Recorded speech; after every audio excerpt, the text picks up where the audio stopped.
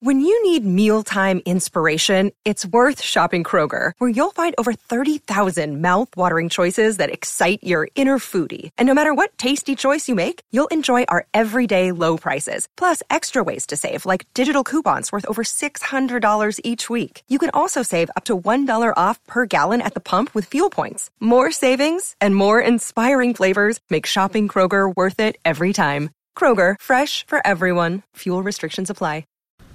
Hello, welcome to the latest Tripe Supper. I'm Jonathan Taylor and I'm joined by Anthony Vickers. Our usual host, Dom Shaw, is... he must still be running the Great North Run, is he? I think he's recovering in an ice bath after barging past Mo Farah there. Fantastic achievement. 66 minutes Dom ran the Great North Run, so I think he's probably due a week off, isn't he? He was 16th. That's not bad, is it? Oh, very good. Where would Osama Traore finish in the Great North Run, though? I mean, obviously after a fantastic weekend for Borough at Bolton, he is the talk of the town, and understandably so. It was an unbelievable performance from him personally, wasn't it? Absolutely. Yeah, I mean, he actually showed signs of it in the Scunthorpe game where he found end product. We've spoken all for a year now about how great he was, how fast he was, the speed of his feet as much as his physical pace, upper body strength, and I love watching him. I'm up on my feet watching him when he gets the ball, and I know he's really exciting. But all last year we bemoaned the fact that there was no end product, and everyone said if only he could do that, then we've got a player in our hands. Well, it looks to me like there are concrete signs that has actually happened. Against Scunthorpe, it was the assist for Fabio's header, but before that he'd already put 2 or 3 fantastic balls across the face of goal, really inviting balls, and you just think if someone's in the box there to put them in, then jackpot. Assombalonga wasn't playing that night. At Bolton, what we saw was, I thought, not just the pace, but it was harnessed to a discipline we haven't seen before. He wasn't trying to beat 4 men, he was beating 2 and then passing the ball off. But when he did go on those 2 runs, it just showed so many of his attributes condensed into 30 seconds of incredible entertainment. The first goal I thought was just incredible. It looked like a combination of British Bulldog and rugby league, the way he shrugged off the tackles, and there were some heavy tackles as well. There was a couple of attempted fouls. I think at one point David Wheater had a half Nelson on him, and he even lost the ball twice, but he bounced up so quickly to recover it. And then you thought, he's going down a cul-de-sac again, but suddenly he cuts in. He's in a very dangerous position, and he put in a laser-guided cross that was inch perfect. It was the second goal I thought that I particularly enjoyed. I mean, you saw the slow motion where he has a look up. He's not even in the box yet. He has a look up and looks at where Assombalonga is, realises, hang on, he's not up with me yet. Yeah. So then he slows down and then knocks it past the defender and across. I thought that goal in particular showed a maturity that we haven't seen from him, I thought. And it was more direct, rather than going down the channels. He got on his moped and straight into the box. I think you're right, he did slow up to give Britain a chance to catch up with him, which shows an intelligence that perhaps wasn't there last year. And then he did a little stop and turn that made David Wheater look like an Easter Island statue before he crossed it perfectly onto Assombalonga's toes. If that could be harnessed and brought onto the pitch, even every other game, or he only has to do it once a game, and you have a potential game changer there, because not only does it carve out incredible chances for Borough, but it terrifies the opposition, and they would have to change the way that they played. I thought it was really refreshing reading what Gary Monk had to say in the build-up to the game, where he was talking about, he's had a fantastic attitude, Monk claimed, and he's got unbelievable potential, and we never really, in my opinion anyway, certainly last season when he'd just broken on the scene, I think a lot of the attention in press conferences and the kind of the narrative coming out of the club was what he couldn't do rather than what he can do, and I think that is a marked shift in that Monk is clearly very content and happy to talk up this guy's ability, and to me he looks like a confidence player. If your manager talks you up before a game, you're going to be more confident than if you're reading, oh, he can't do this, he can't do that. I think Monk played a blinder really at the weekend in terms of talking him up, and then obviously starting him, and he repaid him, didn't he? I thought it was wonderful to see the celebrations, because it was a collective celebration, and you could see that everybody was delighted for him. And ironically, even though Sombalonga had scored the goal, it was actually Adama that was in the middle of the huddle, and everyone was congratulating him, which is fair play, because what he'd done was incredible. What I find really interesting is that a fortnight ago he was sat in the departure lounge, and his agents were trying to engineer a move to Lille. Obviously the chairman stepped in and said there's no way. He told the club, he told the player, he told the players' agents that he was staying at the club, and that was it, so you better get your head down. Now, a lot of players at that point would have spat the dummy, and they would have had a pet lip tripping them up in training, but clearly he hasn't reacted like that. And maybe just that sweeping away any uncertainty clarified exactly what his position was in the club. And as you said, it might be a confidence player. He could be the main man, and if the team is geared up to getting the best out of his attributes, then you've got a major, a weapons-grade player on your hands. Last season, it felt sometimes that Borough were trying to put him in the hope that something would happen, but not with any real faith that it would. And there was always the question about his discipline and whether he would be a liability in terms of defending. But last season was a different ball game. Borough were under pressure for a lot of time. They rarely had the ball. When they did have the ball, it was sometimes in positions of they were well down the pitch because an opposition attack had just broken down. They weren't dominating games. Maybe at that point, Adama Traore hadn't had a chance to get his legs up to speed in a match and get his head in the groove. But in this division, I think Borough are going to have a lot more of the ball, and they're going to dominate possession, I think. And maybe that would make him a far, far more effective player once the rest of the team get used to what he's going to do and make it happen for him. It's going to be interesting, I think, certainly the next kind of 7 to 10 days about Adama Traore, because as ever, yes, I understand where people say that it was against Bolton, and it was a Bolton team that obviously are struggling, and albeit as well, it was a 20-year-old debutant at left back. I think Adama Traore has very much set the bar now. That's what he can do. We don't expect him to do that every game, because if a player does that every game, then they end up, an absolute world superstar playing for Barcelona. But we do want to see a lot more of that, don't we? I think that if he plays at Aston Villa, back at his old club, or if he plays against QPR, he has now set himself up, hasn't he? He's got to now keep those standards, because anything less will be a major disappointment. Oh yeah, and he will also have to deal with the fact that opposition teams will try and set up in a way that prevents that happening, whether that's kicking him early or double marking him, or whether it's trying to keep the ball on the opposite side of the pitch, but teams will try and counter that, and some weeks they'll be successful, and some weeks it'll be very frustrating and he won't see the ball. I think sometimes you've got to accept that as part and parcel of the game, and recognise that at the end of the day he's only 21. He hasn't played a lot of football over the last 3 or 4 years, and it'd be nice to see him flourish here. And if he does realise he potentially could be a world superstar, as you said, you could be looking at a 20, 30, 40 million pound player, and it'd be nice to see him grow into that here in an effective way that gets Borough promoted. I know you described Traore's performance as a watershed one, and I think actually if you look back at the Bolton game, you could even branch that out to Borough's performance, because it was an afternoon where everything seemed to come together, all the loose ends. Gary Monk came across a formation that certainly looked instantly more balanced. 4-2-3-1's a system that we've seen at the Riverside for the last few years, and as soon as Adam Clayton and Grant Ledbetter came together in those two holding midfield play, it looked, the entire rest of the team just slotted into shape. Yeah, well, it's a shape that they played in pre-season, and it's a shape Gary Monk knows from Leeds. So, and also, to be honest, it's been pretty much the default for the last couple of years in most of the top teams across Europe. So it's not an unusual shape. It has a lot of big advantages.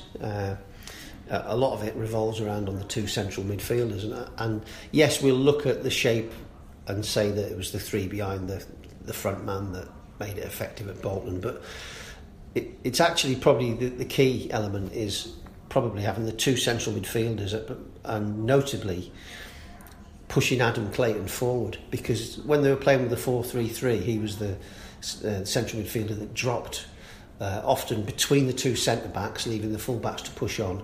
So you only had one man in the engine room for long spells, and one of Borough's problems in the early matches is that opposition midfields tended to, if not swamp them, kind of get a foothold in that area quite early on. They lost the midfield battle, didn't they? And it made it hard for Borough to find a rhythm, I thought. And especially at a time when you haven't quite got the balance of the personnel right.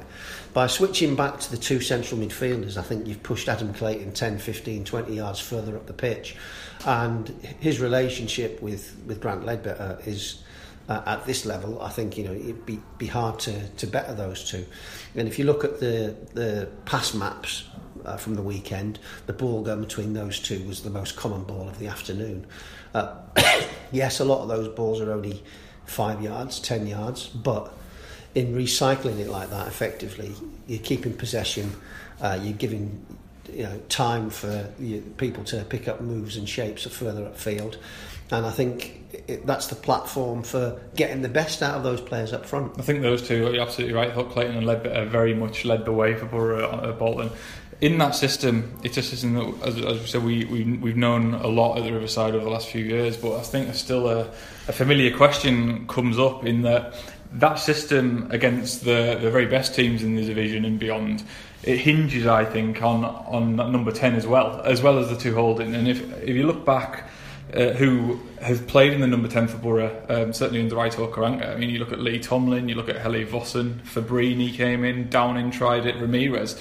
And one thing that we found with all of them to differ in levels of success was that it's a difficult position to nail down consistently or to get a consistent performance from someone.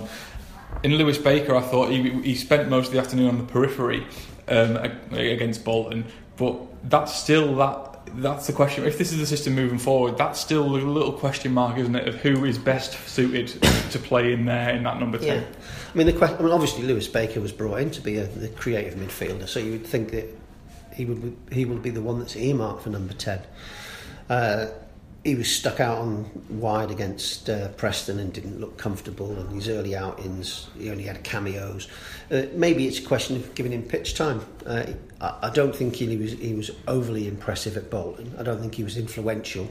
I think he worked hard enough. Mm-hmm. He got some nice touches, but I don't think he commanded the game. The question for the manager is, do you stick with him and give him a couple of games there to get him bedded in and get him used to it and build the little relationships with all the players around him? Do you stick with that, or do you make a change and maybe? I mean, I know you're a big Patrick Bamford fan, and always. I'm sure he could play that role quite effectively. Yeah, no, I absolutely agree. I thought that was the one surprising element of Borough's team sheet on Saturday was Patrick Bamford wasn't in it, because I think in the two games that he's missed previously, or certainly hasn't started in, obviously at Wolves on the opening day and then against Preston, they were the two games where Borough's attacking front line were most looked a little bit pedestrian for me, or certainly didn't kind of link up with the midfield. So I think Bamford could play there, but I agree. I think Baker has deserved his shot. I think it's still early. I think he's still getting to grips. But how that kind of department goes long term, that's what I'm really intrigued about it, because I think 4-2-3-1 we saw that could be the system for Borough this year. We've looked at a load of different systems, but it might always be, history is the best kind of lesson that was tried and tested under Karanka, and a lot of these players kind of suit it. It'll be interesting whether Gary Monk goes 4-2-3-1 at Aston Villa now, because obviously you've got 72 hours between the games. You'd have to say on paper it's a much more difficult game for Borough against the Villa side, albeit one that's struggling.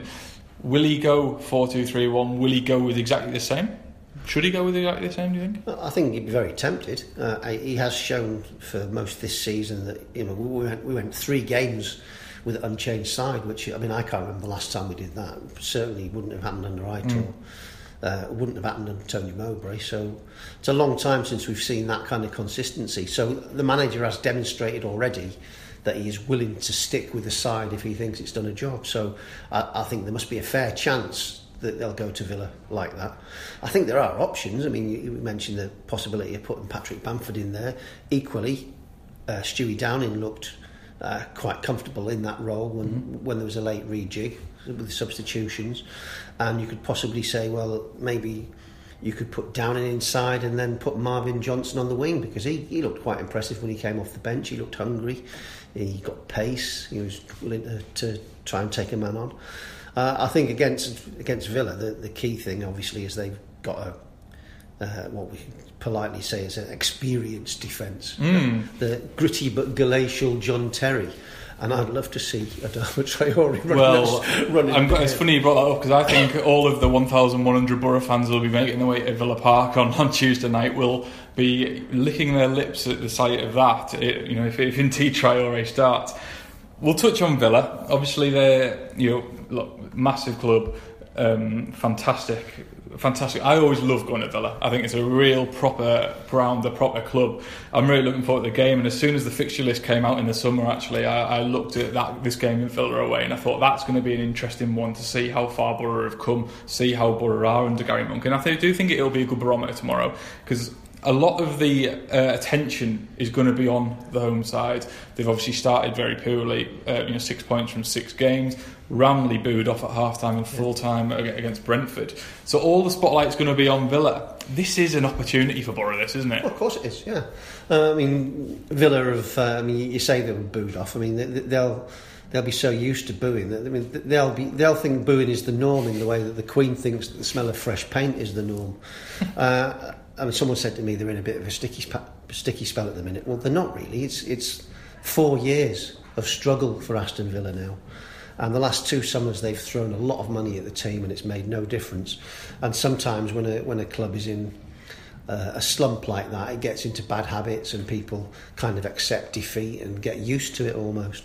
I think Borough have to go there and be absolutely ruthless, get their crowd booing, preferably long before half time, and take the game to them, because they will be insecure, they will be mentally fragile. If a goal goes in, you can see it being a case of everyone's head going down and saying, here we go again.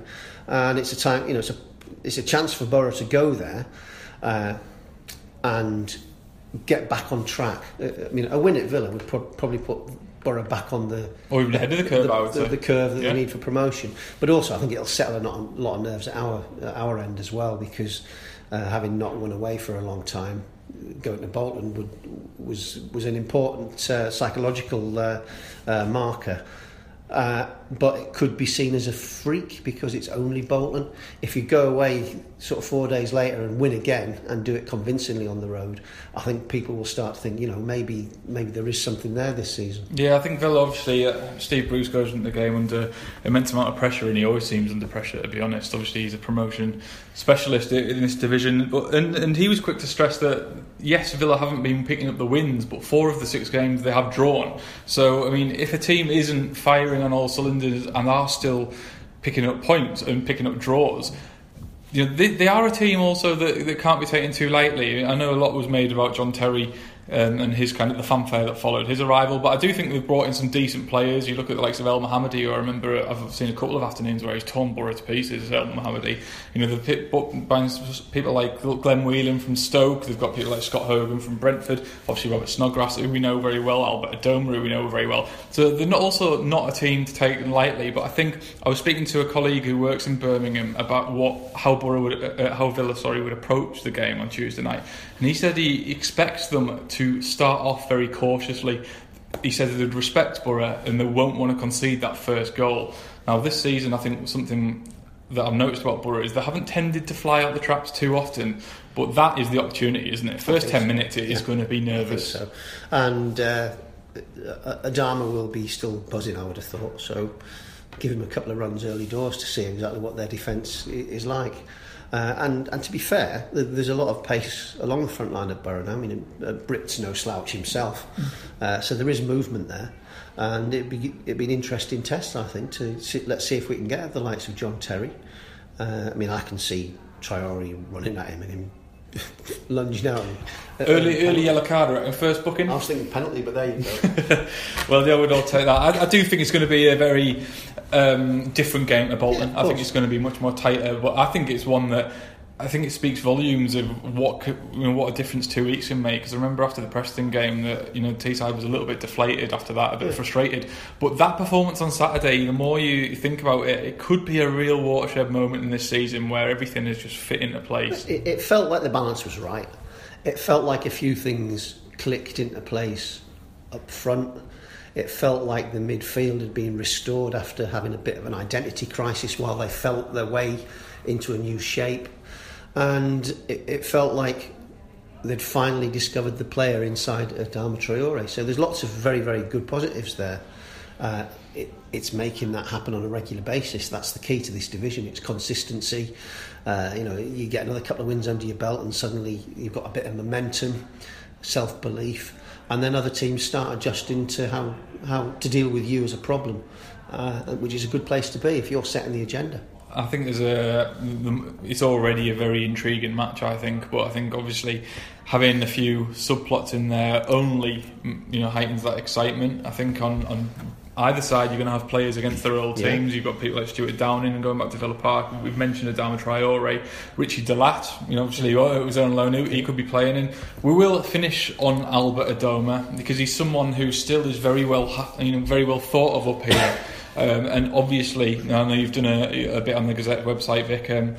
The comparison between Adama Traore and Albert Adoma, because many felt that Borough didn't quite replace Adoma in the Premier League last year. Was it a mistake letting him go? I mean, it'll be good to see him again, won't it? Well, yeah, I mean, he's a very likeable bloke, fans' favourite wherever he's been. He plays with a smile on his face. He's an entertainer, a good person to have in your mix. At the end of the day, he didn't want to stay. He didn't accept the contract that had been offered him. So, he moved on, and I don't have a problem with that. That's football. Yes, probably he wasn't replaced. There was the Traore came in, but you could argue that they already needed one as it was, so they were one short in that department, and that came back to bite us on the bum last year. Had Traore kicked in straight away, it wouldn't have been an issue. But the fact that we spent the entire season being frustrated by this enigmatic player that showed flashes of genius but couldn't do it consistently, and then you're saying, well, on the wing you've got someone that's inconsistent, ill-disciplined, a liability when you're defending. And then you rewind 3 years to when Albert Adoma first arrived, and people were saying exactly the same thing then. Part of that's to do with the DNA of wingers. Wingers are not consistent.